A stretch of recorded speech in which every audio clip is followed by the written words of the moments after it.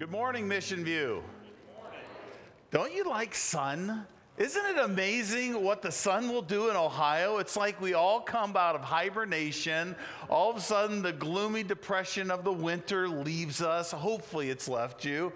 And it does something to energize us as individuals.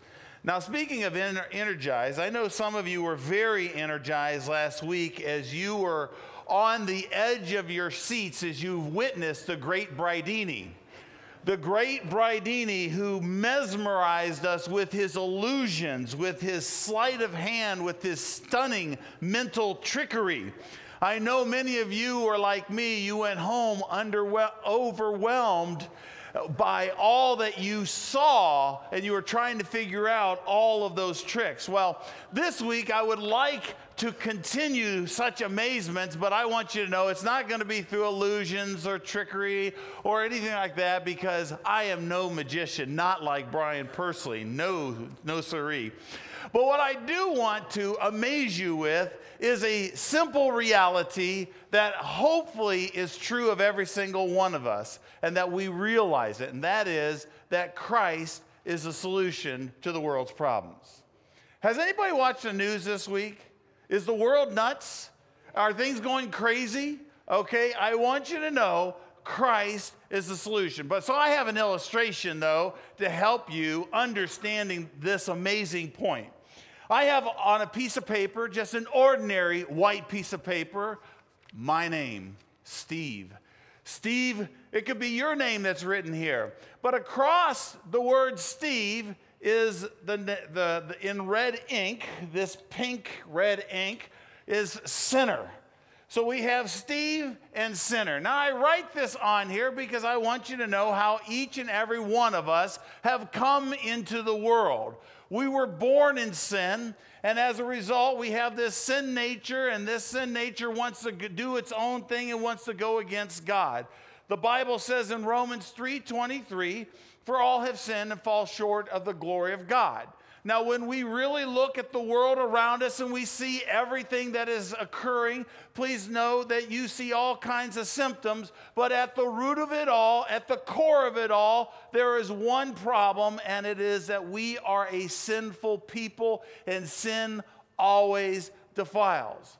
Now, I want you to know that there is good news, though. Because God saw us in our condition, He saw that Steve had a sin problem. This was upon me. He knew that I had this problem. He lovingly did something for me. Romans 5:8 says He demonstrated His love for us, and that while we were yet sinners, He died for us. I hope that message doesn't get old with us. I hope it doesn't get old knowing that that's what He did. And so this cellophane, this red ordinary cellophane, it represents the shroud of what Christ has done. And Jesus Christ has died. His blood is available to cover our sins. Now I want you to watch. This is not an illusion. This is not trickery. This is not a mental stunt. I am going to place Steve Marshall covered in sin within the shroud, and all of a sudden, what you see is my sin is erased. All you see is Steve. You see the creation of God. Now, I know that this is kind of a simple childhood illustration, but I have a friend of mine who is a grown businessman that got saved from this very illustration. His name is Steve Slivko. Some of you might know Steve Slivko. Steve Slivko is a very successful businessman, and he is a profound believer. He and his wife have started PSS, Pregnancy Solutions and Services, and they've also started ICU Mobile, which we support as a church. Now, these ministries have saved many lives. Many children have been saved from being aborted, and they have also seen people come to faith in Christ. So you would look at that and say, wow, that's incredible that there has been such an influence through this individual. But long before Steve was that kind of a person, he was a businessman who had the world's gains, but he had a lost feeling within his heart. And he sat down one day across the desk of another businessman, and the businessman pulled out a card. His name was John. He pulled out a card, and he did this exact illustration. It said, Steve, I want you to know you have sin in your life. And he couldn't deny it. And he put it in the shroud of the cellophane, and he looked at that, and for the first time, it just clicked with him what Christ had done. You see, Steve, in telling his story to me this week, refreshing me on it, he said, Steve, I grew up with a dad who told me that there are no positives in this life, that there are no absolutes anywhere in life. Everyone is out to get you, so therefore you should doubt everything. And when Steve saw this, a couple things he couldn't deny. He couldn't deny or doubt the fact that he was a sinner. He knew it internally. He knew that he had violated God's law and went against him. He also could not deny from the historical evidence of the prophecies that were given to the resurrection of Christ that Jesus Christ actually lived. He actually died for his sins, and he rose again to prove it. And on the basis of that, that began a journey for him, because that was the starting gun for his salvation. And he has been walking with God, and it's been the solution in his life. Now, he had a lot of old mentalities. He had a lot of ideas that took him far from God. What made the difference? Christ. What made the difference in your life? Christ. What will make the difference in a world that has gone crazy? Christ. Christ is always the solution. It's not a bumper sticker. It is a reality in life. Let's pray that God would help us understand that today. Lord, help us. Help us deep within our hearts to really see and really believe that you are the solution. Lord, help us more than ever in the world that we live in to see that you are our God, and that you are the only God, and that you are the only one that died for the sins of all mankind, and that you proved it by raising from the grave. Help us to understand that reality, and help us to see how, as Christ's followers, we're to live out that reality and how it should change us, our mentality, our heart, and our everyday life. I pray that in Christ's name. Amen. Christ is the solution. I think that was the message that the Apostle Paul wanted the Colossians to get a hold of. See, Pastor Brian last week pointed out that there were all kinds of plausible arguments. There were all kinds of philosophies that were floating around in that day that affected the Colossian church. And it was something, because it was so prevalent within the society, it started to saturate in the mentality of the believers. My friends, as Christ followers, we are prone to be receptive to the things of this world and to the philosophies. It's just constantly berating us, and it's constantly coming upon us. That's the way it was in that day. And there were some emotional appeals to the things that were going on in society with Gnosticism of that day. And there was also kind of this achievement that they could have that Gnosticism taught, that you could work your way to God. Now, Gnosticism was the philosophy of the day. It was affecting the church. Now, just as a reminder, Pastor Brian shared that Gnosticism was a belief that stated that all matter was evil and that God was in the process of bringing people to spiritual perfection. Now, I want you to know that God wasn't behind this. The enemy was. And the enemy was using Gnosticism as a way to hijack the church and get it off course so that it was focused on all these other things other than on Christ. And so they believed that there was this spiritual perfection that you could achieve. I learned this week that they also believe that there are many emanations from God, like spiritual beings and things that came from God. And that's why they didn't believe that Jesus was God in the flesh, because he was just another emanation from God. He was kind of a messenger, but he wasn't God in the flesh. because flesh was evil. And so they denied the deity of Jesus Christ. And so what they did is they held to kind of a work salvation. You have to do all these things in order to be right with God. Now, in our passage today, the Apostle Paul is going to give us three of the belief systems or three of the philosophies that all stem from Gnosticism, and he's going to show how that was affecting the church. Now, I want you to know that we don't deal with Gnosticism today, but there are philosophies and cultural issues that we are wrestling with. So as we look at each one of the issues that he addresses, we're going to look at a cultural issue that you and I are dealing with right here and right now. So the first thing that he dealt with was legalism. Take a look at Colossians 2, verse 11.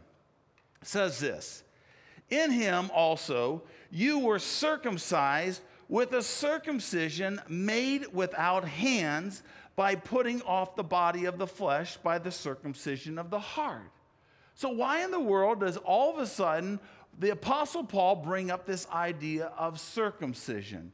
And see, the circumcision he's talking about is not the removal of the flesh, because it says it right here. It's not like what you do to your baby after, your male baby after he's been born. It's not talking about that type of circumcision. Paul's talking about a spiritual circumcision. But here's what happened. The Gnostics were syncretistic in that they took from belief systems all over the place, and they loved aspects of Judaism. And they loved this aspect of circumcision that the Jews were always taught, that helped them identify with the nation of Israel, which was true. But the Gnostics grabbed a hold of it and said, yes, you need to have circumcision. It's another way in which you earn your way to God to get to this place of spiritual perfection. They loved things that removed the physical flesh from the body because they said flesh is evil. And so they made it out to be something that was a way in which they worked their way to God. Now, this was starting to affect the thinking of some of those in the Colossian church.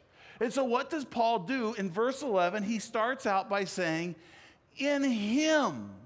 Now, I want you to underscore that in your Bible. I want you to also know that this has been a repeated theme of the Apostle Paul in the book of Colossians, because he's repeating it because he wants it to sink into their heads. I guess it would be true of us. Notice how many times he says it. In chapter 1, he says, in him we have redemption. In him all things were created. In him we have the fullness of God. In him we are to be reconciled and to walk. In chapter 2, he says, in him we are hidden all the treasures. In him is the fullness of deity in bodily form. In him we have been fulfilled. Do you get what he's trying to say? And now he says, in him we have been circumcised. He's like, believers, realize the solution is always in him. You're getting your focus on all these things in this life. You're getting your focus on these philosophies that are affecting you. You're getting caught up in the mundane things of this life, and you're getting off focus of what is most important. It's in him. It's in Christ. And he goes on, he says, it's not the removal of the flesh from the body. Here's the real issue. And he starts to remind them what the real issue was. In verse 11, he says, it's by putting off the body of flesh by the circumcision of Christ. What's he talking about?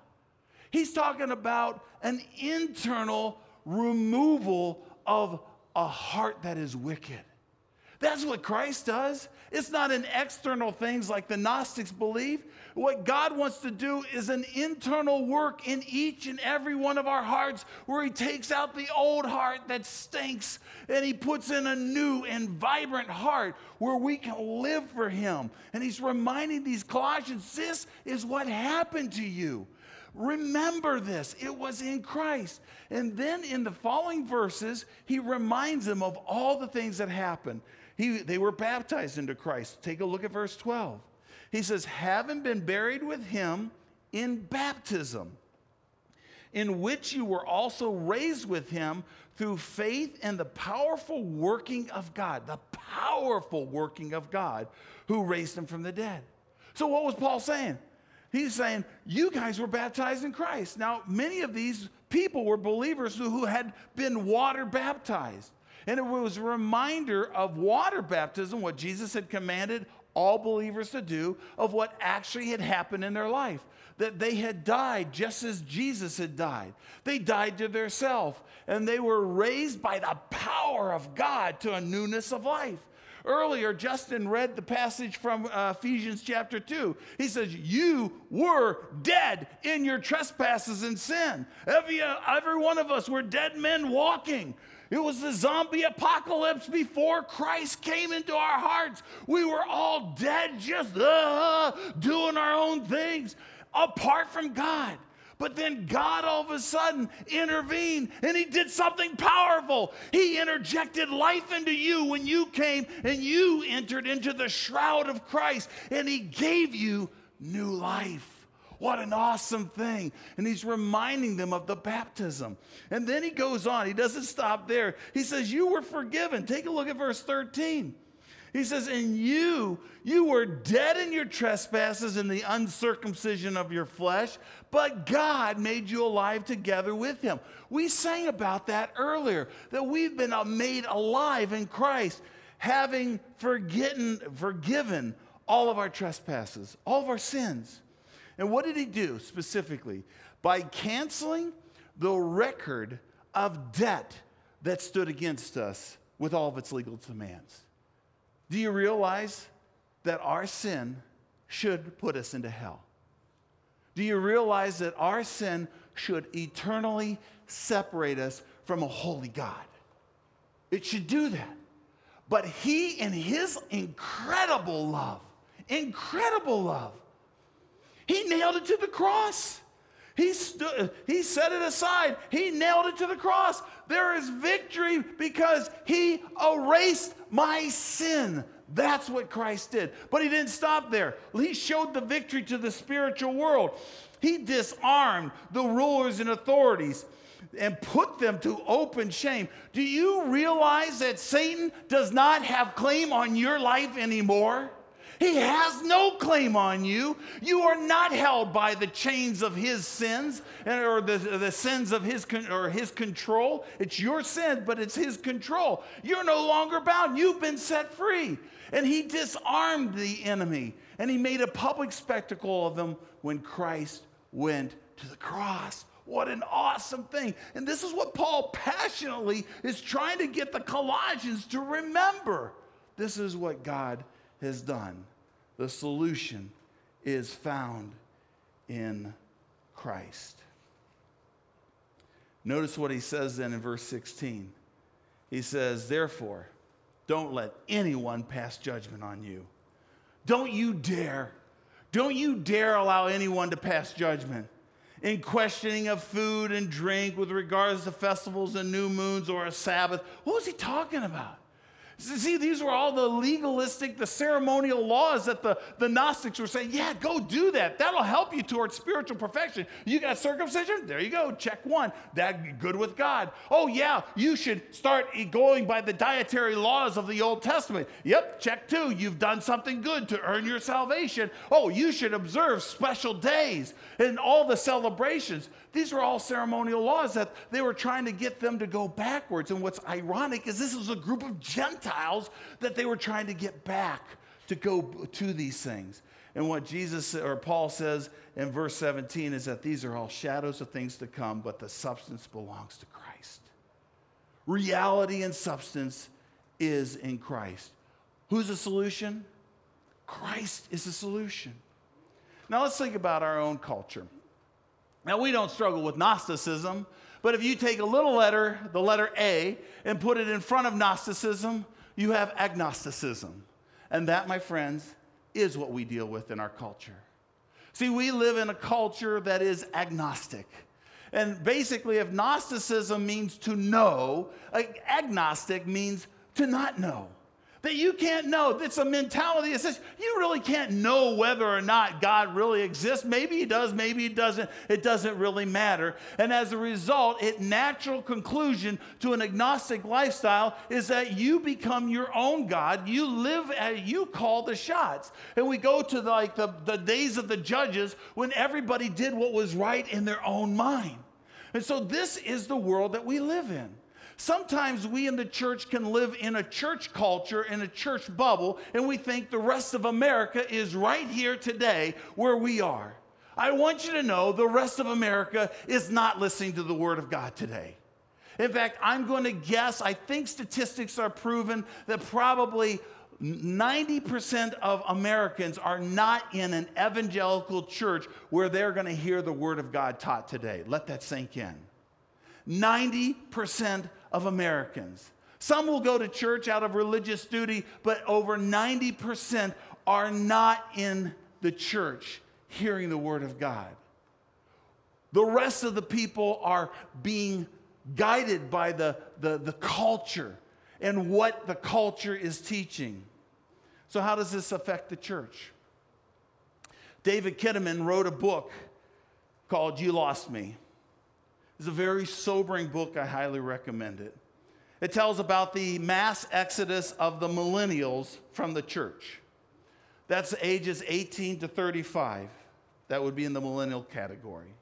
He interviewed many of those that were in church at one time. They were in Catholic church. They were in Bible churches. They were in fiery Baptist churches, Presbyterian churches. But there's been a mass exodus. And this statistics is very important to me because I have someone in my life that's in that 59%. And so do you. Somebody that you know. Many of the millennials are saying that the church is just filled with one-sided communication. They feel disconnected from the formulaic faith. There's a discomfort from an apologetics that seems to be disconnected from a real world. This is the result of David Kinnaman's research. But one positive thing that he gives is that the way that we reach this amoral society, this society that's moving further away from God, is by relationship. See, the starting point is not the existence of God, but rather the reason for their existence. And this gives opportunity for you and I to be the church 24/7 throughout the week.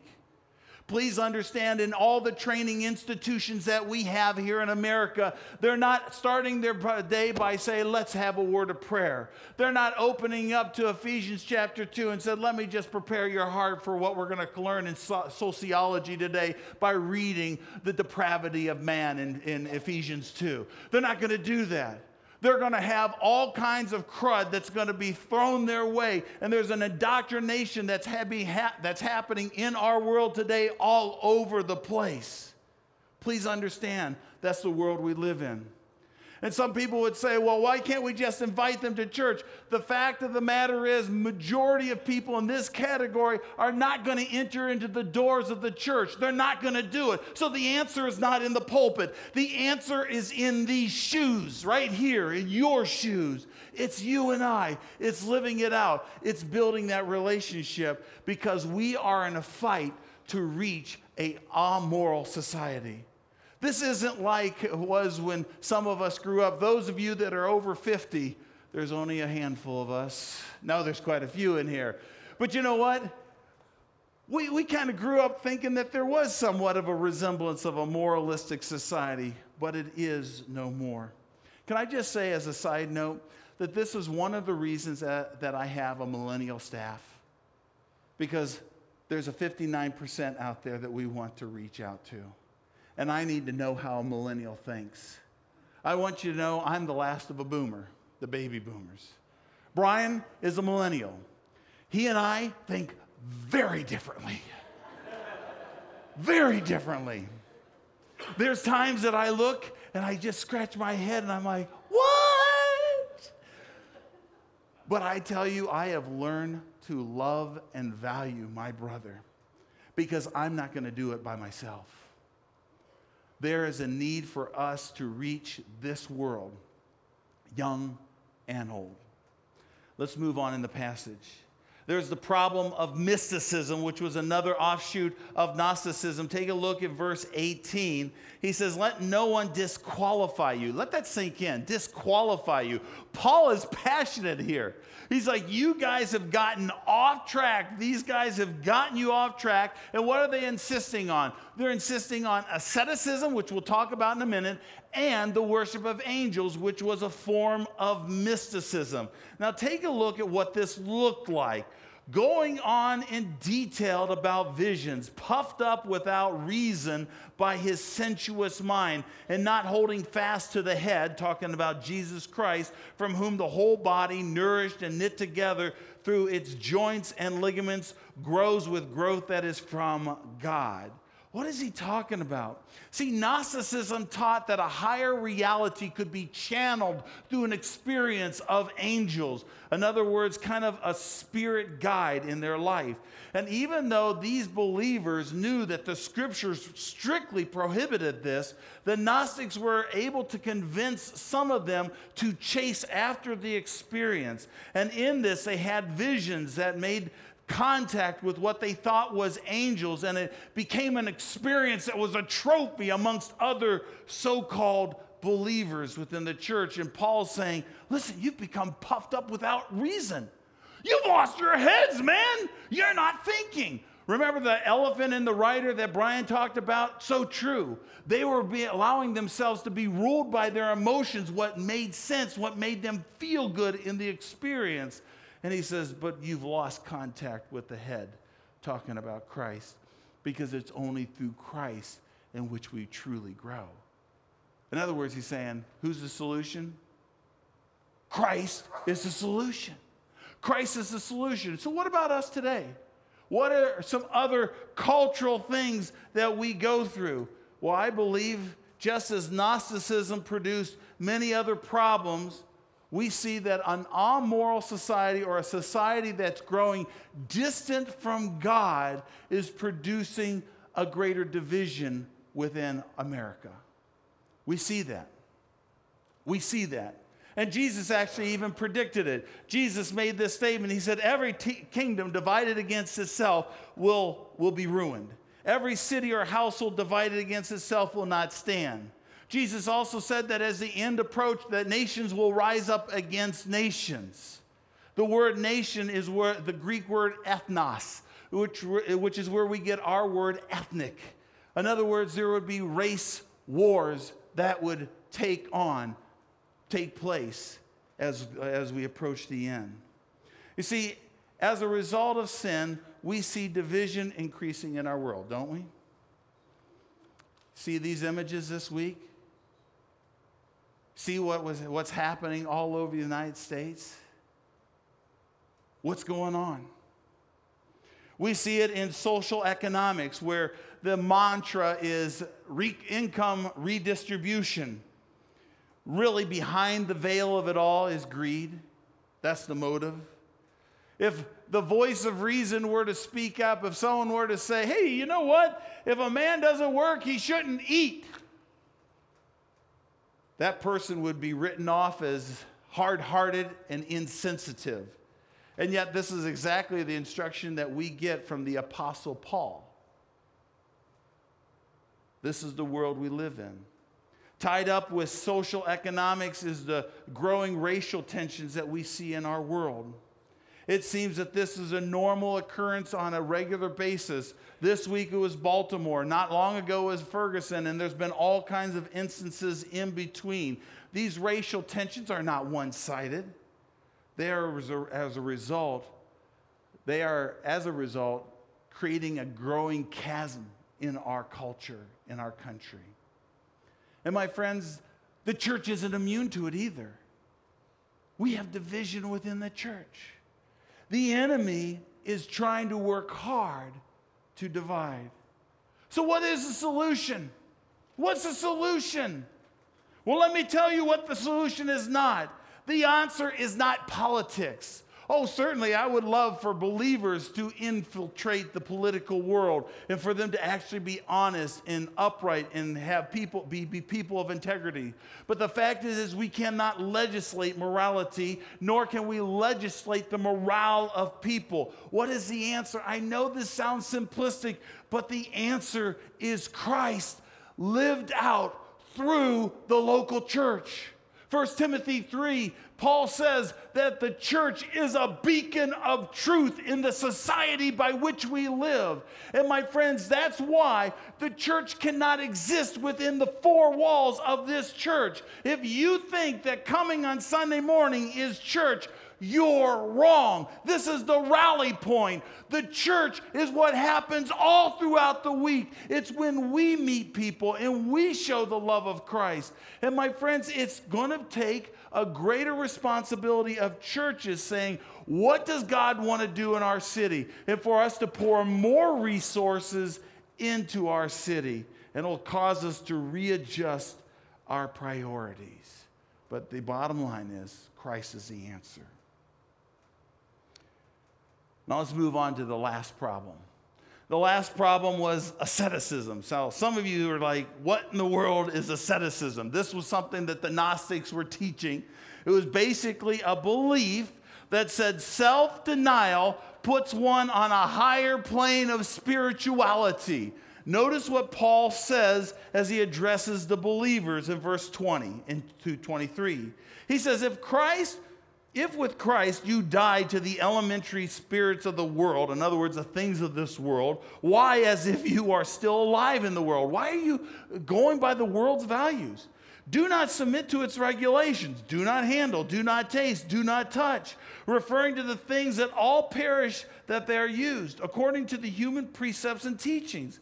These have indeed an appearance of wisdom in promoting self-made religion and asceticism, and severity to the body, but they are of no value in stopping the indulgence of the flesh.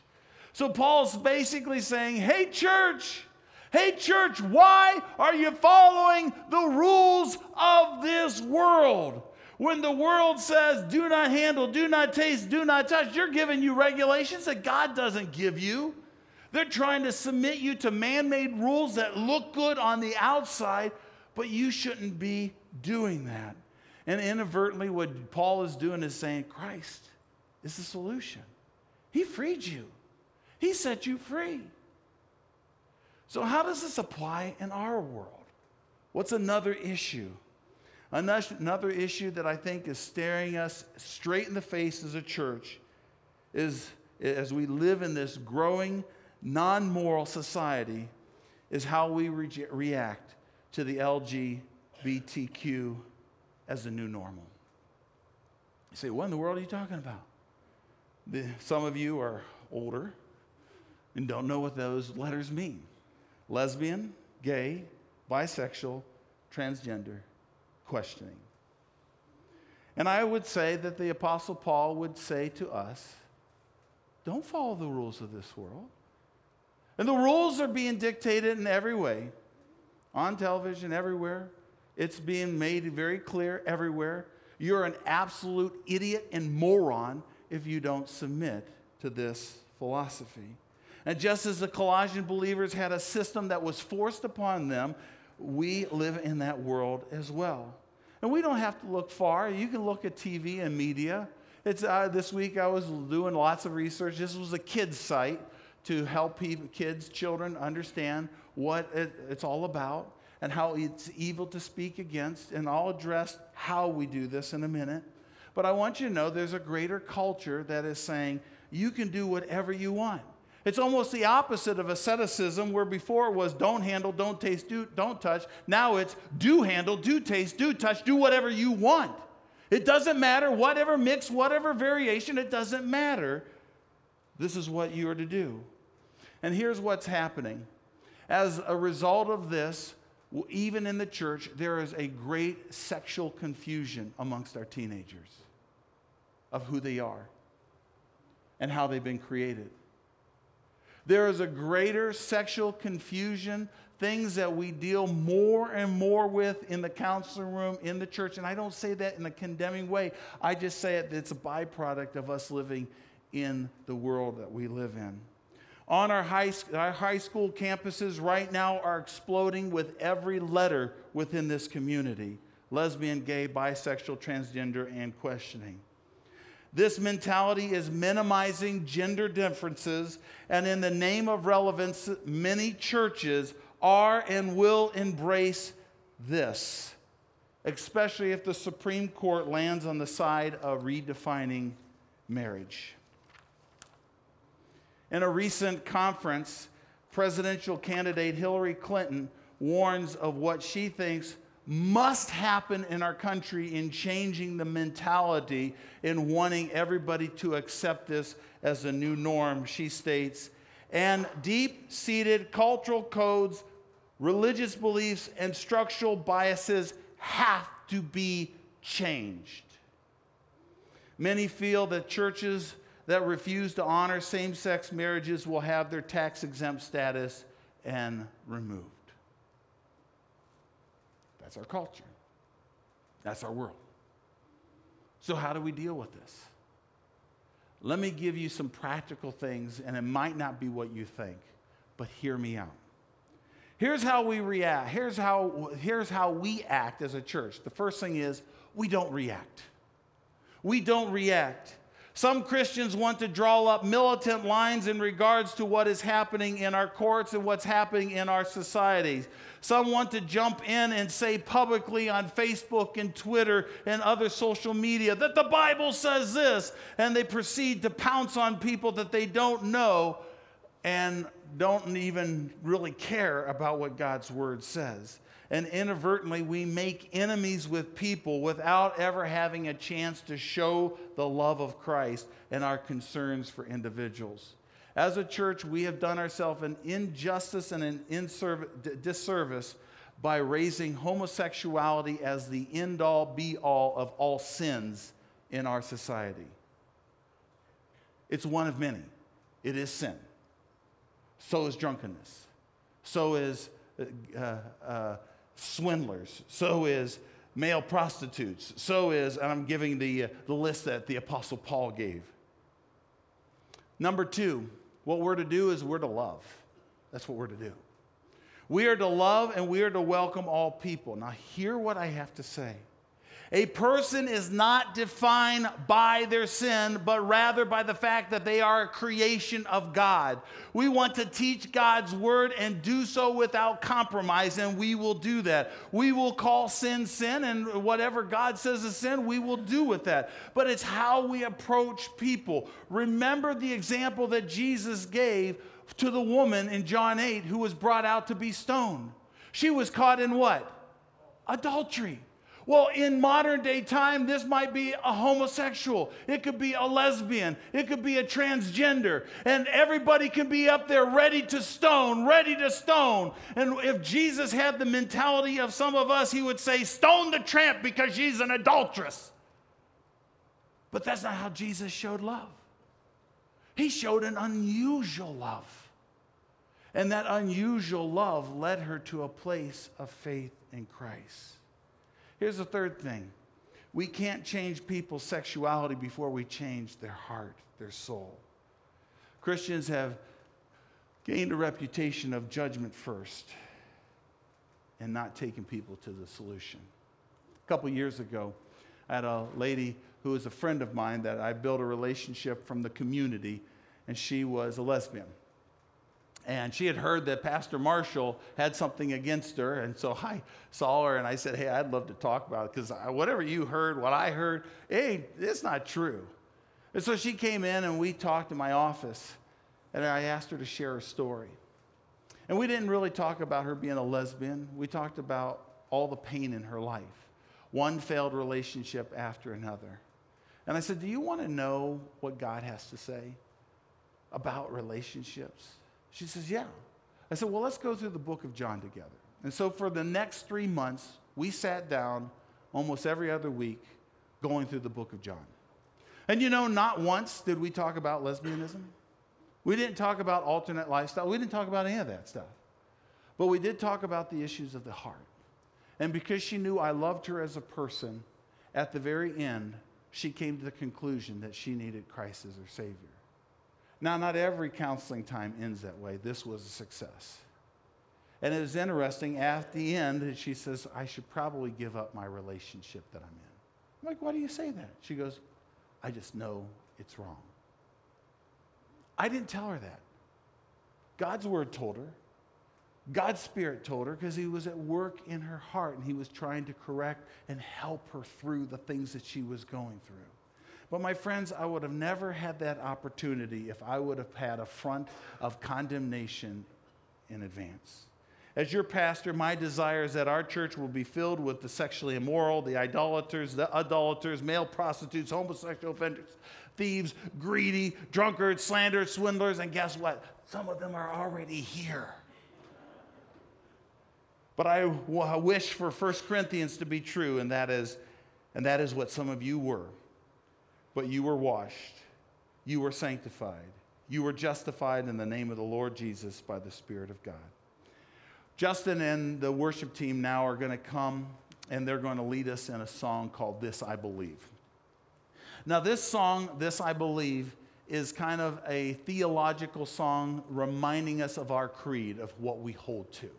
We need to hold this with our mind, with our heart. But interjected in that, I want to have prayer in 3 ways. I want to pray that the church would have wisdom in navigating our way through this current culture. Number 2, that the church be loving in our presentation to man's problems. And then specifically that we pray for friends or family members that are caught in the trappings of this world. Think about that.